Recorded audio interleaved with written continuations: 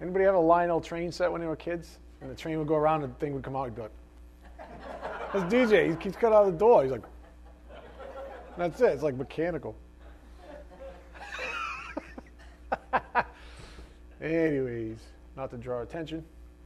Let me know when we're ready. Oh, we've been good? Oh, that's nice. Hello, everyone. Michelle, is this the one that goes out to... Is this the night that goes out to the... Oh, good. Let's make sure it's Thursday. The Gospel, Salvation, Sanctification, Part 52. Let's bow our heads. Dear Heavenly Father, thank you for the privilege and the honor of gathering together as family this evening. Thank you for truth that continues to set us free, Father. Thank you for the inspired Word of God. Thank you for giving us vision and the resultant perspective as a result of that vision in our own lives as we carry out the uniqueness of our existence, yet we are a collective. Your Son's body, His bride, His church. We are most grateful and thankful, of course, for that sacrifice on the cross to form said church. What a privilege this is. We ask for your blessings on this evening's message. May it be edifying for our souls. We ask this in Jesus Christ's precious name. By the power of the Spirit we do pray. Amen. Again, the Gospel, Salvation, Sanctification, Part 52. Here's where we began on Sunday. Just a heads up, tonight's going to be a fair amount of synthesizing because we're coming back out of, remember, prosperity, which was under predestination, which also had another branch, which was suffering. All of that was halfway between salvation perspective and sanctification perspective. So we're going to sort of tie up some loose ends and come back up to sanctification perspective and end there this evening. So with that said, here's how we began on Sunday in Luke 12. I'll give you the New Living Translation up here on the board. Luke 12:15. Then he said, "Beware, guard against every kind of greed. Life is not measured by how much you own." That's a nice little statement. Life is not measured by how much you own.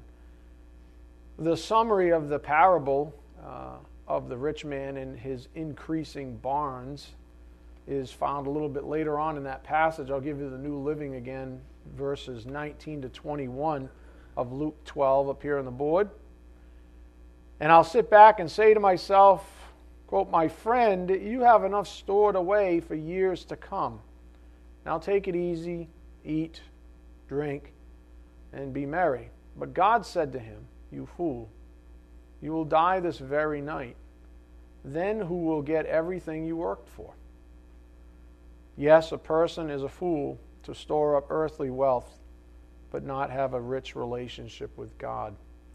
So, on this topic of prosperity, as we prepare now to put this little sidebar to bed, prosperity has to do with understanding God's economy. This came out on Sunday morning. Prosperity has to do with understanding God's economy in the first place. And that's why, if you recall, we studied out Satan's economy, God's economy. We had these sort of baseline precepts already in place. That's how he works. We didn't know we were going to be studying prosperity to this degree back when we studied that. He did. And so he let that sort of, do its thing in your soul, sort of situate itself in your souls. And then along comes these teachings on prosperity. So it's important that we had that perspective of God's economy in the first place, which of course stands in stark contrast to Satan's economy. Think about it. It doesn't make any real sense to consider prosperity if you don't have a sense of bearing in God's economy. It doesn't make any real sense to consider prosperity because you're lost. You don't understand the underlying economy, the institution of God's economy in the first place, to even be talking coherently about prosperity, because prosperity is sort of an asset or a facet of an economy. So it's important that we understand God's economy. So it doesn't make any real sense to study out prosperity if you don't have a sense of bearing in God's economy. God's economy is about having one's cup filled by grace to the point where it overflows even. That's that Greek word perisouo. And then giving to others. That's what his economy looks like. It's all grace. It's having our cups filled by grace. They overflow, and we give grace to others. That's the basic cycle. And by the way, the Bible never suggests a mandatory sacrifice of the bare essentials to live. To the contrary, that's the analogy that Jesus gives during his presentation in the Beatitudes. Just as a side note, to cover all our bases, the Bible never says that it's mandatory to sacrifice the essentials to live. In other words, you're not to make that mistake. An example that always comes to mind is the irresponsible pastor even. The person who says, oh, I got my spiritual calling, and then he goes off and opens up a defunct ministry that has zero income, and his family's out in the street starving with tin cups type thing. Well, that guy's worse than an infidel. So says the Bible. So in other words, there's a sense of layering of responsibilities. And that's also part of the grander scheme of God's economy. So just as a side note, when it comes to giving, make sure that you're not necessarily, I don't think anybody's doing that in here, by the way, for the record, that I know of. But I think the Spirit's been on a different subject altogether, hasn't he? I don't think people are, giving away their, Spam and beans. You might be saying something more like, enough with the A1 steak sauce. Someone's in need. You don't need to have steak tips every night. What I mean. So the Bible never suggests a mandatory sacrifice of the bare essentials to live. To the contrary. Go to, actually I got it for you up here, forget that. Matthew 6:25-26 in the Message. If you decide, this is from his Beatitudes, if you decide for God, living a life of God worship, it follows that you don't fuss about what's on the table at meal times or whether the clothes in your closet are in fashion. There is far more to your life than the food you put in your stomach, more to your outer appearance than the clothes that you hang on your body.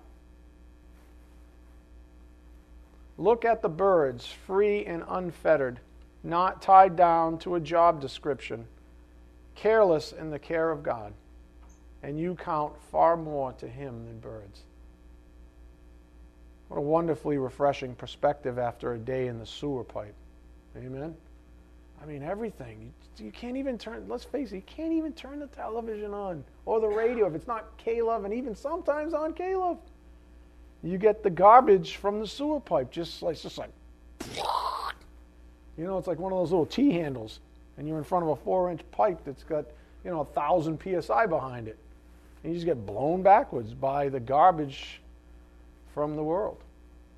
So it is wonderful. That's the beauty of coming to class on a night like tonight and just taking in the Word and being refreshed and letting the Word wash over you, because that's what it does. Again, all this good work is about perspective. However, perspective, sort of like wisdom, they're cousins. Perspective, sort of like wisdom, must be wrought in the soul of every individual that gets it. In other words, you're not going to get it just because Pastor Ed says, hey, get this, will you? Hey, here's some wisdom for you. You might use that as guidance. You might use that as incentive. You may imitate my faith even in your own spiritual walk to get from point A to point B. But the only way to be transported from point A to point B is from the Word. You have to, quote, get it on your own. I can't give you your own perspective, because you know what? You have your own life. How am I going to give you a perspective? I live next door. How am I going to give you your perspective? What's going on in your household, in your home, in your soul? I can't. I can lead you, but that's as good as it gets. So all of this good work is about perspective. However, perspective, sort of like wisdom, must be wrought in the soul of every individual that, quote, gets it, which means that, like our lessons a while back on wisdom, A person must receive the word. Go to Romans 10:17. Romans 10:17. So for you to gain perspective, there's a string of pearls, I like to say. There's a few things that have to happen. You can't just come to class, hear a pastor say, oh, here's some wisdom for you. You actually have to go to the Word of God and get it for yourself. There's sort of a chain of events that has to happen. Romans 10:17. So faith comes from hearing, and hearing by the word of Christ. Remember, faith is like a channel for grace. So for Him to grace you out, you need faith. And faith comes from hearing. That means there's a certain level of what? Obedience, submission to actually doing what you're doing right now, hearing the word. Romans 10:17, so faith comes from hearing, and hearing by the word of Christ.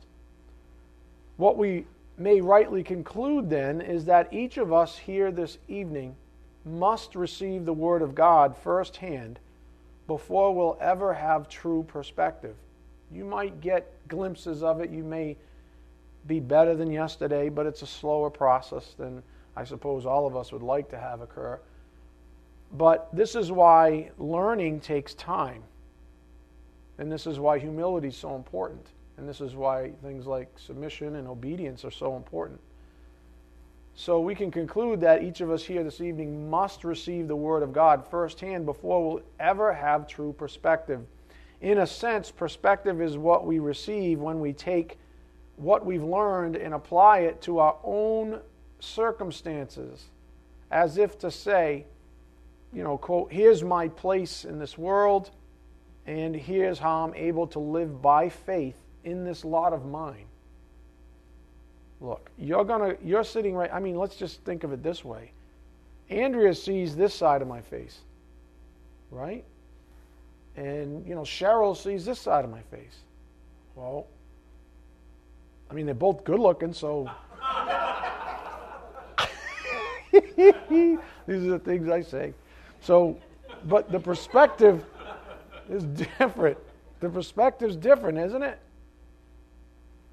So here's an analogy for you, and this is just going to drive that point home where I can't give you your perspective. I can lead you. That's the best I can do. And you won't get it unless you take in the Word either. So here's an analogy for you. There's a rose bush that was planted smack dab on the property line between two adjacent driveways. Both neighbors are elderly and aren't able to get out very often. However, they are able to see this bush from their windows. One day, Mabel calls Harriet,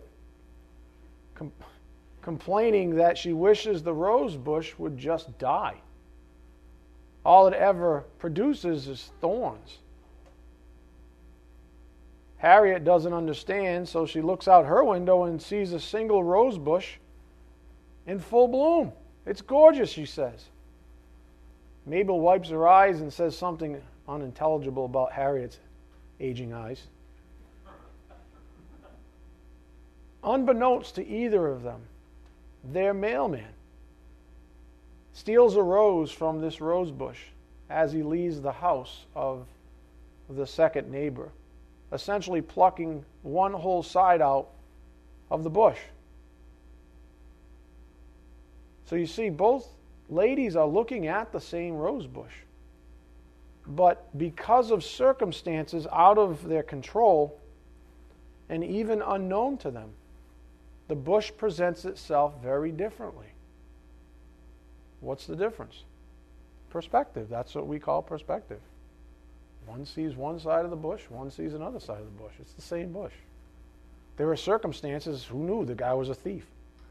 Oh, hey, Mabel, pluck. Gonna go be a hero.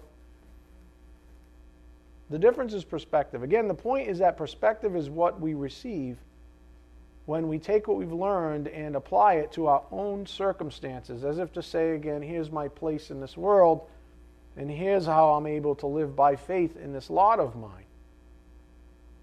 You see, the word is the same for each of you, is it not?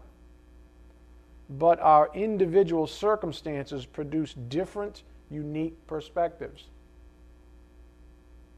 but it's the same word. Only God has the full perspective. So let me put it this way. First things first.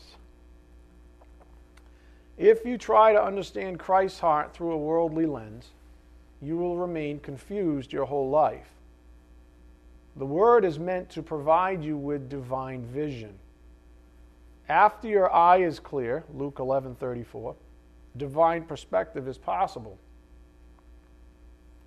Again, if you try to understand Christ's heart through a worldly lens, you will remain confused your whole life. That's why a lot of folks that are stuck in some religious ridiculousness, who never really learn the Word of God, who never really are even taught it, to be honest, don't understand Christ's heart. And some of them might even take offense. It's you, because you're living and growing in Christ, and you have that confidence, you have that self-assurance, you have that, no fear of death. You're looking forward, you have hope, you have joy, I'm not saying you're perfect, but these things become evidenced through your witness. And a person who doesn't have the Word of God is wearing the wrong goggles, right? They get the wrong lens. They say, I don't understand any of this. It doesn't make any sense. The Word is meant to provide you with divine vision. First, you just need to see. That's why we say seeing it all as truth. Ephesians 5:13. You're supposed to see it all as truth first, before you even get perspective. Once you're able to see it, the good, the bad, and the ugly, this is called a spade. Then you are given perspective. Luke 11:34. The eye is the lamp of your body. When your eye is clear, your whole body is also full of light. But when it is bad, your body also is full of darkness. So there's no chance you're going to get any perspective whatsoever if you don't pick up the thing that makes your eyesight clear, which is the Word of God. Arguably the most typical stumbling block for those struggling with something like prosperity testing is taking it the wrong way. Taking it the wrong way. Lessons like the past 2 weeks. One of the stumbling blocks is that they take it the wrong way because they lack perspective. They lack even the Word. And if we're willing to objectively seek the truth on the matter by following the crumb trail back to the source issue, why would they take it the wrong way, in other words? We find that they lack vision in the first place. And the reason a believer lacks divine vision is because they lack the Word itself, which is really a humility/obedience issue. You see how everything always comes back to humility and obedience? Everything comes back to humility and obedience. I can do a song and dance up here for the rest of my life, and it's not going to change your perspective. I can't change your perspective. I can share perspective with you, but only the Word of God is powerful enough to do that thing. So again, all of this good work on the doctrine of prosperity under the parent concept of predestination is to give us perspective, specifically perspective regarding grace. You see, there's a reason. Prosperity is sort of like prosperity testing is a symptom.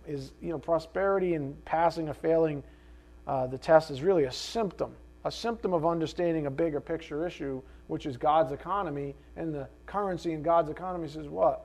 Is grace. So he's trying to give us additional perspective regarding grace. Even that 2 weeks of, somewhat painful lessons was really to get us back to, guess what?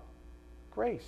So that we can once again, just like we did with the doctrine of suffering under predestination, with prosperity we're also able to what? Appropriate grace. By definition, if we can rightly say that we are prosperous in any way, we must consider why He has ordained it and what we are to do with this reality. It was the same. You could take that out and make variables out of some of those words and stuff in the word suffering. Why did He ordain suffering in your life? And which one was it? And what do we do with suffering? Isn't that not the baseline? It's the same line of questioning. By grace you suffer. By grace you've been predestined to suffer. Why? What was the purpose? To grow you, to mature you. Why did he prosper you? To grow you, to mature you, to put you to a test, a different kind of test completely. One's a test of suffering, one's a test of prosperity.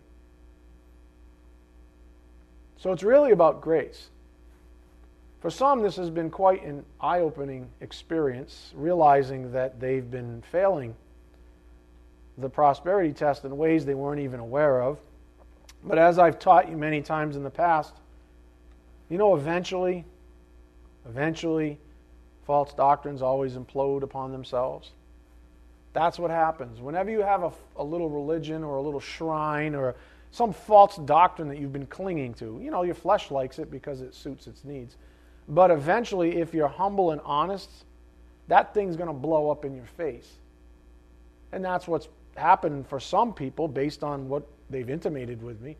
This is what's happening in people's souls. They're like, I didn't even know I was off kilter in this area. Well, now you know. False doctrines always implode upon themselves eventually. Under the weight of enough scripture and humility, our religions always fail, giving way to the light of life. Some additional thoughts worth noting again that most of us can readily relate to on the subject of prosperity, since we're moving off of it. The toddler. Consider the following regarding prosperity. The toddler who has no concept of wealth has no bondage to it. I mean, let's face it, they could care less if they're in their car seat with their bottle and they're in a Porsche or a jalopy. They really don't care unless the smoke's coming through the back seat and they're choking, which happens, but that's a different story. But you know what I'm saying? They don't really care. They don't care when they look out the window if they see a jalopy car or a nice car. Right? They don't care. And there's a lot to be said about that. That means that human beings are taught prejudices. Human beings are taught false doctrines. America's riddled with this prosperity issue. That it actually means something. That people should, by every means necessary, stratify themselves in any way possible on the currency of the dollar. I mean, there's not few things are farther from the truth in the Word of God. But that's what we're taught. The world taught you how to idolize self and others and wealth even. The world taught you to esteem those with worldly riches. The world system persists. Those are just things we should think about when we think about prosperity. What the Word has taught us over the past couple of weeks is this, that in God's economy, prosperity has purpose. Everything by grace has purpose. God just doesn't throw grace at us and say, have fun. Luke 19. Here's grace, do business. There's an activity. So he doesn't just throw grace. There's always a purpose. So prosperity has purpose in God's economy. Grace is given to glorify God. It's God's economy in view when we realize that we receive from others and in turn give to others who've received from us and so on. That's the economy. That's how it goes. So prosperity has purpose, that we've learned. The other piece of this is ensuring that our definition of wealth, in the first place, isn't pigeonholed into just financial stuff. The reason I use financial is because everybody in here has to deal with it. And it's a common thread for all of us. And it's also, let's face it, a problem. There's a reason why, money is the root, the love of money is the root of all kinds of evil. That's in the Bible. There's a reason, because it's a problem. So it's an easy one to pick on, but that's not the only thing. We shouldn't pigeonhole these lessons into just financial stuff. Up here on the board. When we talk about giving, when we are prosperous in some way and we have an abundance, when our cup overflows, when our own needs have been met, needs, not wants, needs have been met, we ask ourselves, what can we give? We can give two things, of person or of possession. Can I have a raise of hands, please? Who votes that of person is harder to give than of possession? Pretty much, right? It pretty much is a harder thing to do. And that's why we find ourselves, it's like, it's easier. When in all reality, most people would rather have you. They want the very presence of you. God gave you prosperity so that you can relate to others in their presence. The person who lacks divine perspective regarding prosperity thinks of it in worldly terms. The way worldly parents often show love to their kids, and this I think is probably famous in the United States, that parents, because of prosperity, do this. Hey, I love you, kid. Here's another PlayStation 4 game, $60. I don't care if it's Grand Theft Auto and you're 10 and you're ripping people out by their hair out of car windows and then stepping on their throats and then driving away in their stolen car. You're out of my hair. I gave you $60. And you see I love you? So reflect. If you lack the ability to give your children the greatest assets in the universe, the eternally weighted spiritual ones, then what do you give them? Stuff mostly, right?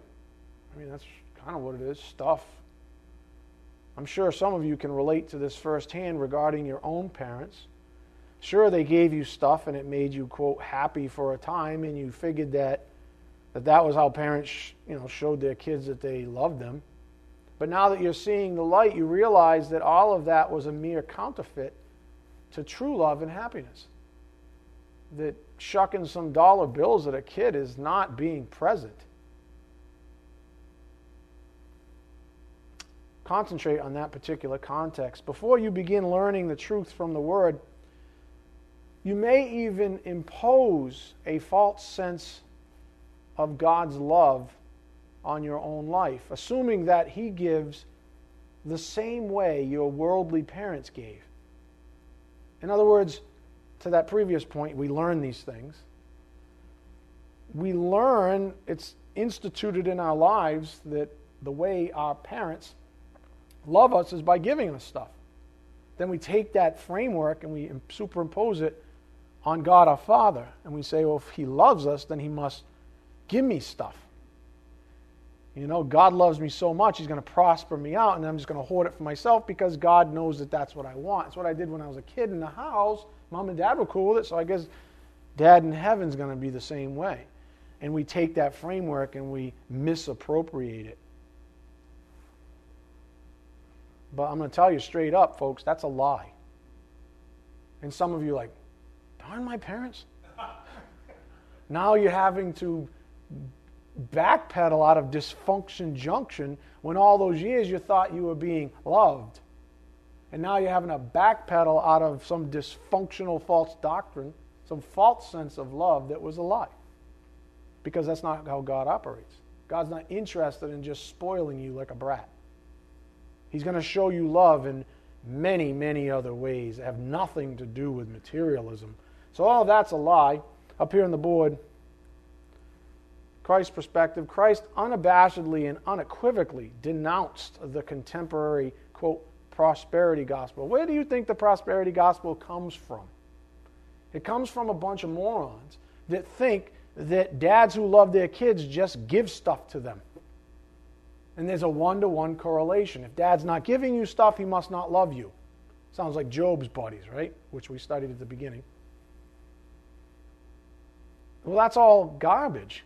And Jesus Christ saw right through it, and He denounced it. Luke 9:57-62. In that passage, Jesus explains to a professing follower that even He didn't have a home to call His own. So I guess God the Father didn't love His own only begotten Son. Huh? Jesus didn't have His own home. But there most of us sit right now with ample homes, more than what we need. But Jesus didn't have a home. So either our perversion of prosperity needs to go out the window, or Jesus knew something that we don't. That's what we've been looking at. So Jesus explains to professing followers that even he didn't have a home to call his own. To the average U.S. citizen, this would likely draw out a, "Oh, poor Jesus," and a frown. But to a godly person, an educated one with vision, who realizes their relationship is in heaven, or their citizenship is in heaven, they say, "Yay for Jesus," because they understand God's will and that prosperity has zero to do with materialism. Jesus was rich in grace. Jesus was rich in grace, and that's true wealth. So the question is, are we to pity Jesus then? I mean, he didn't have a house, but the foxes have holes, as the verse goes. Are we just, oh, pity on Jesus? Jeez, bum deal, huh, Jesus? May it never be. One commentator wrote, "He does not need your pity. Pity yourself. Rather, if you have a home that holds you back when Christ wants you out upon the high places of the world." We closed on Sunday with a few basic challenges up here on the board. Courage and faith. Are you going to put off addressing the obvious for another day? Or are you willing to address the problem that only seems to be visible when the Word speaks to your heart? Or are you going to continue swimming in the world's system of thinking, being double-minded? Those are the challenges. Now that you have the facts, now that you have the goggles, now that you have the Word, now that it's not someone's opinion, it's not Pastor Ed, you've got ample Scripture, and there's much, much more. I invite you to go test it out. Now that you have the vision on this subject, what are you going to do, in other words? Do you have the courage to actually get it done? Jesus said in Matthew 6:19-21, the message I'll give you, "Don't hoard treasure down here where it gets eaten by moths and corroded by rust, or worse, stolen by burglars.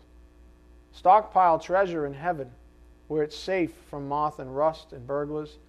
It's obvious, isn't it? The place where your treasure is the place where you'll most want to be and end up being. We closed on Sunday with a passage worth reading again. Go to Ecclesiastes 5:10. Ecclesiastes 5:10. I'll just read it quickly. It really is a summary of so much.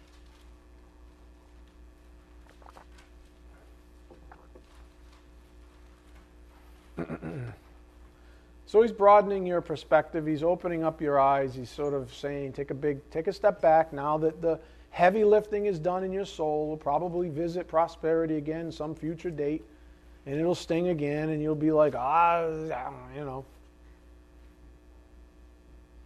But he's basically saying, remember why I'm giving you these things. These are real problems. Everybody's at different phases in their spiritual walk. Some are going to get a whole lot out of it. Some are going to be convicted real heavily. Some aren't. Some are going to ignore it. Some are going to get convicted and be arrogant. Some are going to be humble. But that's between you and the Lord. But he doesn't want you to lose where we've come from, which was sanctification proper, and why it's imperative that you pass these tests eventually. He's trying to sanctify you. Right? He wants to move you to a better place. He wants to set you apart for his purposes. And if you're stuck in prosperity, you see, you get stalled. So if sanctification is what he's trying to do, then you have to get certain roadblocks out of the way. Ecclesiastes 5:10, "He who loves money will not be satisfied with money, nor he who loves abundance with its income. This too is vanity. When good things increase, those who consume them increase. So what is the advantage to their owners except to look on? The sleep of the working man is pleasant, whether he eats little or much, but the full stomach of the rich man does not allow him to sleep. There is a grievous evil which I have seen under the sun, riches being hoarded by their owner to his hurt. When those riches were lost through a bad investment and he had fathered a son, then there was nothing to support him. As he had come naked from his mother's womb, so he will return as he came. He will take nothing from the fruit of his labor that he can carry in his hand. This is also a grievous evil. Exactly as a man is born, thus he will die. So what is the advantage to him who toils for the wind?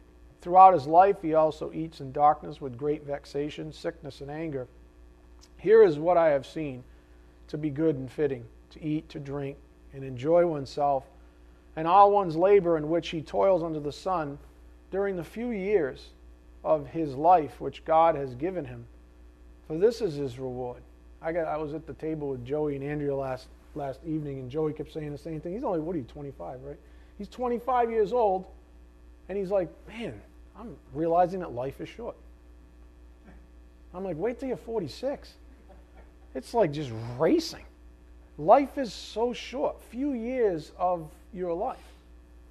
So what are you going to invest in? Seriously. If life really is that short, you have to look back and say, well, how have I actually invested my assets, the things that God's given me by grace? How have I done business? And if you're honest, a lot of you will say, I kind of did a lot of business for myself, actually. Built new barns, put more stuff in, built bigger barns, put more stuff in. You know.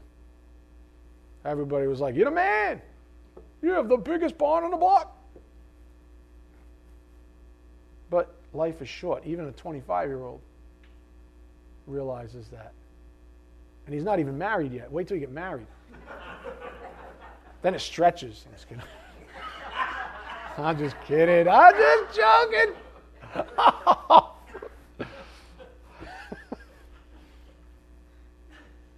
That's funny. Ecclesiastes 5:19. Furthermore, as for every man to whom God has given riches and wealth, he has also empowered him to eat from them and to receive his reward and rejoice in his labor. This is the gift of God. For he will not often consider the years of his life, because God keeps him occupied with the gladness of his heart. So in other words, who cares? You're going to heaven anyways. You've got eternal life in front of you. What's this life? If life is really short, then enjoy it. But the only way you're going to enjoy it is if you live abiding in the Word. Because if you go the other route, doing the selfish route, there's no happiness there. There's no peace. There's no contentment. It's striving after the wind. So says the richest, wisest man of his time. Amen? Amen. All right, let's take all of that back with us to where we departed in our primary course of study up here on the board. We've gone through salvation perspectives, the three tenses. You see positional, experiential, ultimate, the penalty, power, and presence of sin. Salvation is always related to the sin issue. It's from, God has saved you from the clutches, from the sovereignty or the domain of sin, and he's going to set you apart to his purposes. So the two sides of the same coin, and as I taught earlier, if he gives you a coin, you get both sides. These things are guaranteed. So salvation perspective, really, salvation is living in the gospel reality. Because, you know what? We're saved every day. From God's perspective, it's one big salvation plan. When he elected you from eternity past, he plucked you from sin. And it didn't just have to do with that one moment in time when you were 15, or 20, or 30, whatever old you were when you were saved. It didn't just involve that. To God, it's all of salvation. And he says, now live in that. I saved you from that. Live in it. Go to Romans 1:16. This is what Paul was getting at. That's what it means to live in the gospel reality. It means to never forget where you've come from. Where you came from was the slave market of sin. And you didn't earn your way out of that slave market, by the way. You were purchased. Your Redeemer bought you with a price on the cross and got you out of that thing. That's how you're grateful. Romans 1:16, for I am not ashamed of the gospel, for it is the power of God for salvation to everyone who believes, to the Jew first and also to the Greek. For in it the righteousness of God is revealed from faith to faith. As it is written, but the righteous man shall live by faith. We borrowed a few points from our previous lessons up here on the board. On the perseverance of the saints, it's from faith to faith, that whole thing. Salvation, sanctification, these are guaranteed to the believer. Perseverance of the saints from faith to faith expresses that true faith is not a single event, but a way of life. It endures. In this sense, the righteousness from God that is revealed is unique to true believers only, for they live by faith. The very essence of their life, the way that they live, it's their way of life, endures, and they have a certain confidence. We call that understanding the perseverance of the saints, that we will persevere. Jesus Christ said, I lost not one. You see, a lot of people don't realize this. The Bible also says, you're never going to be tested more than you can handle. Why do you think we have eternal security? Think about that for a moment. Dwell on that this evening. Why do we have eternal security? You know why? Because our Lord guarantees it. Anyways, Romans 1:17 describes the essence of life for a true believer. The righteous man lives by faith. However, there does exist in this world counterfeit salvations. All religions come back to one basic satanic strategy. That is that the creature saves himself, sanctifies himself, for himself, and by himself. That's what religion's all about. That's what Satan is all about. Save yourself, be your own savior, be your own sanctifier, be a self-made man, be a self-made woman. That religious stuff is for the weak people of the world. In his prayer to his Father, Jesus spoke of sanctification. John 17:17-19 in the Amplified. Sanctify them in the truth, set them apart for your purposes, make them holy. Your word is truth. Just as you commissioned and sent me into the world, I also have commissioned and sent them, believers, into the world. For their sake I sanctify myself to do your will, so that they also may be sanctified, set apart, dedicated, made holy in your truth. That was our Lord's prayer for us, that we be sanctified. It's time now to begin then moving back to where we had left off before our sidebar on predestination and the subsets which were suffering and prosperity up here on the board. Sanctification perspectives. Remember that from God's perspective, sanctification means to be set apart for Him. Because of the construct of time, we have phases. We think of it as phases as man. So that's our perspective. There's the positional, the experiential, and the ultimate phases. Positional sense, it's imputed righteousness. That's a judicial issue. You've been judicially sanctified, set apart. Experientially, we call that imparted righteousness, and that's something that when we bear fruit daily, that's what we call imparted or experientially being sanctified. And then ultimately, or complete perfect righteousness is an eternal issue. But from God's perspective, it's one issue. From man's, it's three basic phases. And this is how He gives it to us in the Word so that we can sort of take hold of it and understand it. And you know that there's obviously a parallel between the three tenses of salvation perspective. I mean, that's not... Because, look, salvation is always an issue of sin. Sanctification is always an issue of righteousness. He saves you from unrighteousness, from sin, and He sanctifies you to righteousness. That's how it goes, and it's on the same sort of playing field, if you would. So first, let us not forget another foundational truth up here on the board. And some of this is review, of course, but it's going to get us situated to where we were a few weeks ago. Only God can sanctify man. If you lose sight of the gospel, you will doubt this basic truth and adopt a form of self-sanctification eventually. And that'll be basically a frustration of God's plan for you. If you lose sight of the gospel, you will doubt this basic truth and adopt some form of self-sanctification, some modified version of what He wants for you because your flesh is getting in the way. Again, we are amplifying Paul's words here. in Romans 1:17, for in it the righteousness of God is revealed from faith to faith, that is written, the righteous man shall live by faith. Faith and righteousness, then. What Paul is getting at in Romans 1:17 when he says this righteousness that we've received from God is revealed, is that it is revealed in such a way that faith is the channel for grace that sanctifies at salvation and beyond. And that's what it means, from faith to faith. From faith to faith. Faith being the channel which grace flows through. So you're sanctified from faith to faith.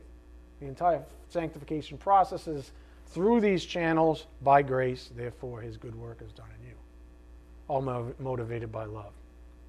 Therefore, when true faith exists in a believer, the grace of God is revealed. Why? Because even faith is a gift. The fact that you have any faith right now, thanks be to God. You think you conjured that up on yourself? That's what man tries to do. I was the reason I was saved. I had faith. I'm the one who generated the incredible amount of faith that it takes to be saved. Think about that. I'm the one who generated it. No, you didn't. Faith was a gift. God says if you have the heart, which is a humble heart, he'll give you the faith to believe. So there's no, unless you'll boast, right? Ephesians 2, 8, 9. You don't even the faith. In other words, he sets up the channel, and then through that channel he's like, stated more practically, God saves, delivers us at every phase of sanctification. He gives us faith through which his grace is poured out. A believer then lives by faith. Grace flows through the channel of faith, so to speak. A few weeks ago, we began digging our heels into the biblical terminology that we will encounter in this endeavor to discover more about sanctification, what it means to be sanctified. As a point of review, these words, sanctify, sanctification, used 106 times in the Old Testament and 31 times in the New Testament. In general, it refers to being set apart or the state of being so. It typically relates to matters of position and relationship. For example, regarding a person's standing with God. That's the baseline when you see these terms, or when I use them, that's what we're looking at. It is absolutely correct for a believer to say, I've been sanctified and I'm being sanctified in the same sentence. It's absolutely correct. Why? Different phases. I will be sanctified, ultimately. It's okay to say that because it's true. God's perspective, it's one thing. Our perspective, the other word noting, or other word worth noting here that relates to sanctification in the Bible is the word holy or holiness or its derivatives, used about 400 times in the Old Testament and 12 times in the New Testament, referring to believers, refers to being separated from that which is unholy. Christ was holy, harmless, undefiled, separate from sinners, thus he was sanctified. We just saw that in John 17 in his prayer. Except for God, sinlessness is not necessarily implied, as even the holiest of priests in the Old Testament were sinners. So this gets us thinking about what? The same old thing that the Spirit's been harping on pretty much in every single doctrine that we touch. Every single scripture even that we go to, there's always this sort of healthy suspicion of whether or not we get the context right. And the same goes with these very important topics of, salvation, sanctification, holiness. Both sanctified and holy are context sensitive in the Bible. So when the Bible talks about someone being holy, it doesn't mean they're perfect. When the Bible talks about God's holiness, it is perfect. But it's the same word. That's how important context is. Because if you read it out of context, you might say, Well, I'm holy, and God's holy, therefore I must be perfect right now. But that's not true. Because then you would never sin. If you say you never sin, come on, you have deeply rooted issues. Yeah. So both sanctified and holy are context sensitive in the Bible. For example, a human being who is obviously flawed, human beings are flawed, obviously, may be relatively sanctified from their peers before an absolutely holy God. In other words, think of the second phase even, experiential sanctification. Sometimes we bear good fruit, sometimes we don't. Sometimes we bear fruit and it looks good, and our neighbor's bearing bad fruit, and comparatively this type, not that we compare, but you get the point. Comparatively, we're sanctified. Our fruit's good, theirs wasn't. Think of Cain and Abel. Abel's sacrifice was good, Cain's wasn't. Abel was sanctified, holy, Cain wasn't. The sacrifice was no good. So it's this relative sanctification that, in the context of human beings, must be understood. But that's different than the holy God that understands such relative sanctification. We see, for example, the Hebrew word kadesh used 4 times in the following verse. Go to Leviticus 21:8. Used 4 times in the following verse, describing the holiness and sanctification of the Levitical priests in the Old Testament. So it's the same Hebrew word. Look at Leviticus 21:8. It's nice because there's 2 contexts here for the same word. And this is all the Spirit's saying, is that if we're going to talk about sanctification and holiness, we have to understand that we're not holy the way God is holy. Because God is perfectly holy, and we are not. Leviticus 21:8, you shall consecrate, that's Kadash in the Hebrew, you shall consecrate him, therefore, for he offers the food of your God. He shall be holy, Kadash, to you. And that's relative holiness is in view, isn't it? Yeah. He's going to be, in other words, these Levitical priests are going to be set apart for God's work. It's almost like, a pastor is set apart in a way for God's work that way. It doesn't mean he's better, he's just set apart that way. And this is what's going on. There's a relative holiness in view. For I, the Lord, who sanctifies, the Kadash again, you am holy. Same Hebrew word, Kadash. That's an absolute holiness, though. So we have an admixture of same Hebrew word, Kadash. In the same verse, it's used for the relative holiness of a priest and the absolute holiness of God. So you see, that's like a perfect example of, hey, wait a minute, the same word. That's why, look, I've done them with you many times, word studies. What have I said, especially in recent years? Don't make doctrines out of word studies. That's very, very dangerous. People go, oh, do you see, the Greek word so-and-so is here in this scripture, and then they take it and they just blow it over every other occurrence of that word in Scripture outside of context, and all of a sudden the Bible starts saying some crazy things. Why? Because they did a little word study and made the mistake of taking things out of context. Word studies can be very, very dangerous, folks. Seriously. Unless you got the time, and I say this with complete respect for all of you, unless you've got the time like I've been given in this post, be careful with your concordances and your lexicons and stuff like that. People get all, they're like, hey, look what I got at the flea market. Uh-oh. Right? They're like, hey, this word means this. And look at all these verses where it shows up. I'm just going to take it and plug it in. Read the first one, and I'm going to superimpose that definition on every other place in the Bible. Well, that's horrible. That's just about the worst idea. If you never read a Greek word in your life and you read for context, you're much better off. Truth be told. I think we've all learned our lesson on word studies Wonderful if you get it right, but very, very dangerous in terms of creating false doctrines if you get it wrong. The point is that although the priests were holy and sanctified unto a perfect holy Lord, they were relatively described as such. So that's a great example of what the Spirit's saying.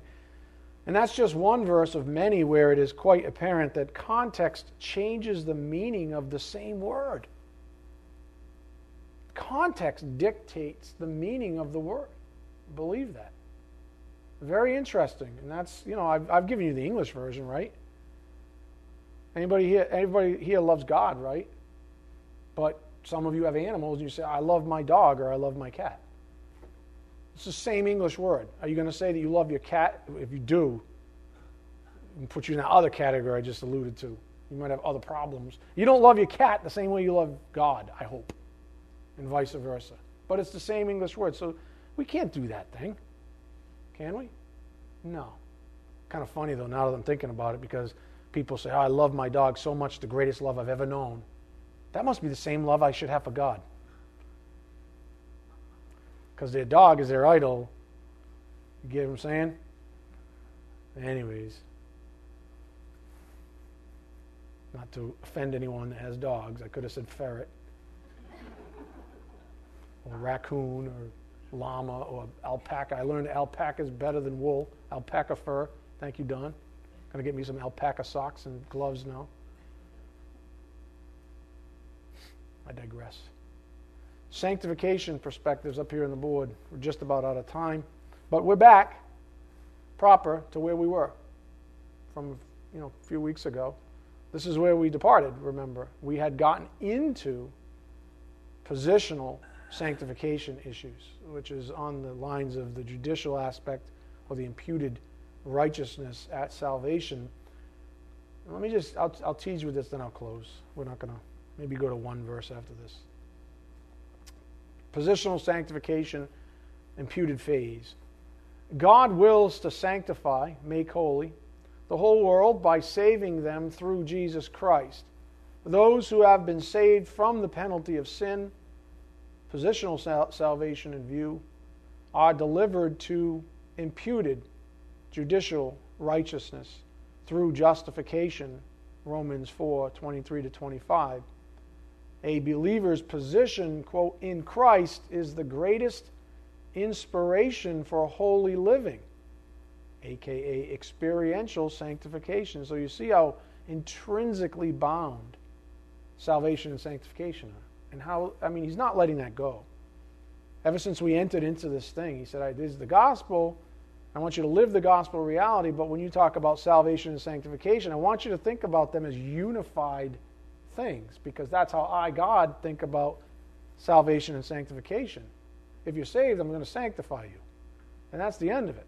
And so we can study them out discreetly, but we can't separate them. We shouldn't divorce them from each other, because then it's a whole other ball of wax in terms of false doctrines and dangerous things, and that's how you get, the weak gospel and blah, blah, blah. That was technical, by the way.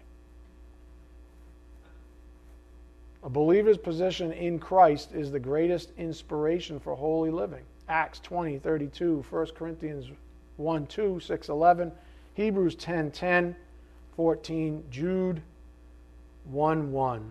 Let's do one scripture. Let's end on scripture. Romans 4:23. Those who have been saved, the context in the point on the board, those who have been saved from the penalty of sin are delivered to imputed righteousness through justification. So here's this whole forensic sort of judicial thing, the thing we read about in Ephesians 2 as a whole. We often pluck out Ephesians 2, 8, and 9, but if you read Ephesians 2 as a whole, it's all about the judicial aspects of salvation. Certainly not the only thing, but this is part of it. When you talk about this aspect of it, this is certainly fundamental because it's the judicial aspect of it. Romans 4:23. Now, not for his sake only was it written that it was credited to him, but for our sake also, to whom it will be credited as those who believed in him who raised Jesus our Lord from the dead. He who was delivered over because of our transgressions and was raised because, for the purpose of, if you would, our justification. So that's our intro. That's almost as far as we got last time with it, but that takes us out of the depths of predestination and suffering and prosperity and takes us back up to where we were, halfway between salvation perspective and sanctification perspective. We are out of time. Let's bow our heads. Dear Heavenly Father, thank you for the privilege of studying your word here this evening. We ask for your blessings as we take what we've learned out to a lost and dying world, Father, that needs it so desperately. We ask these things in Jesus Christ's precious name. By the power of the Spirit we do pray. Amen. Thank you.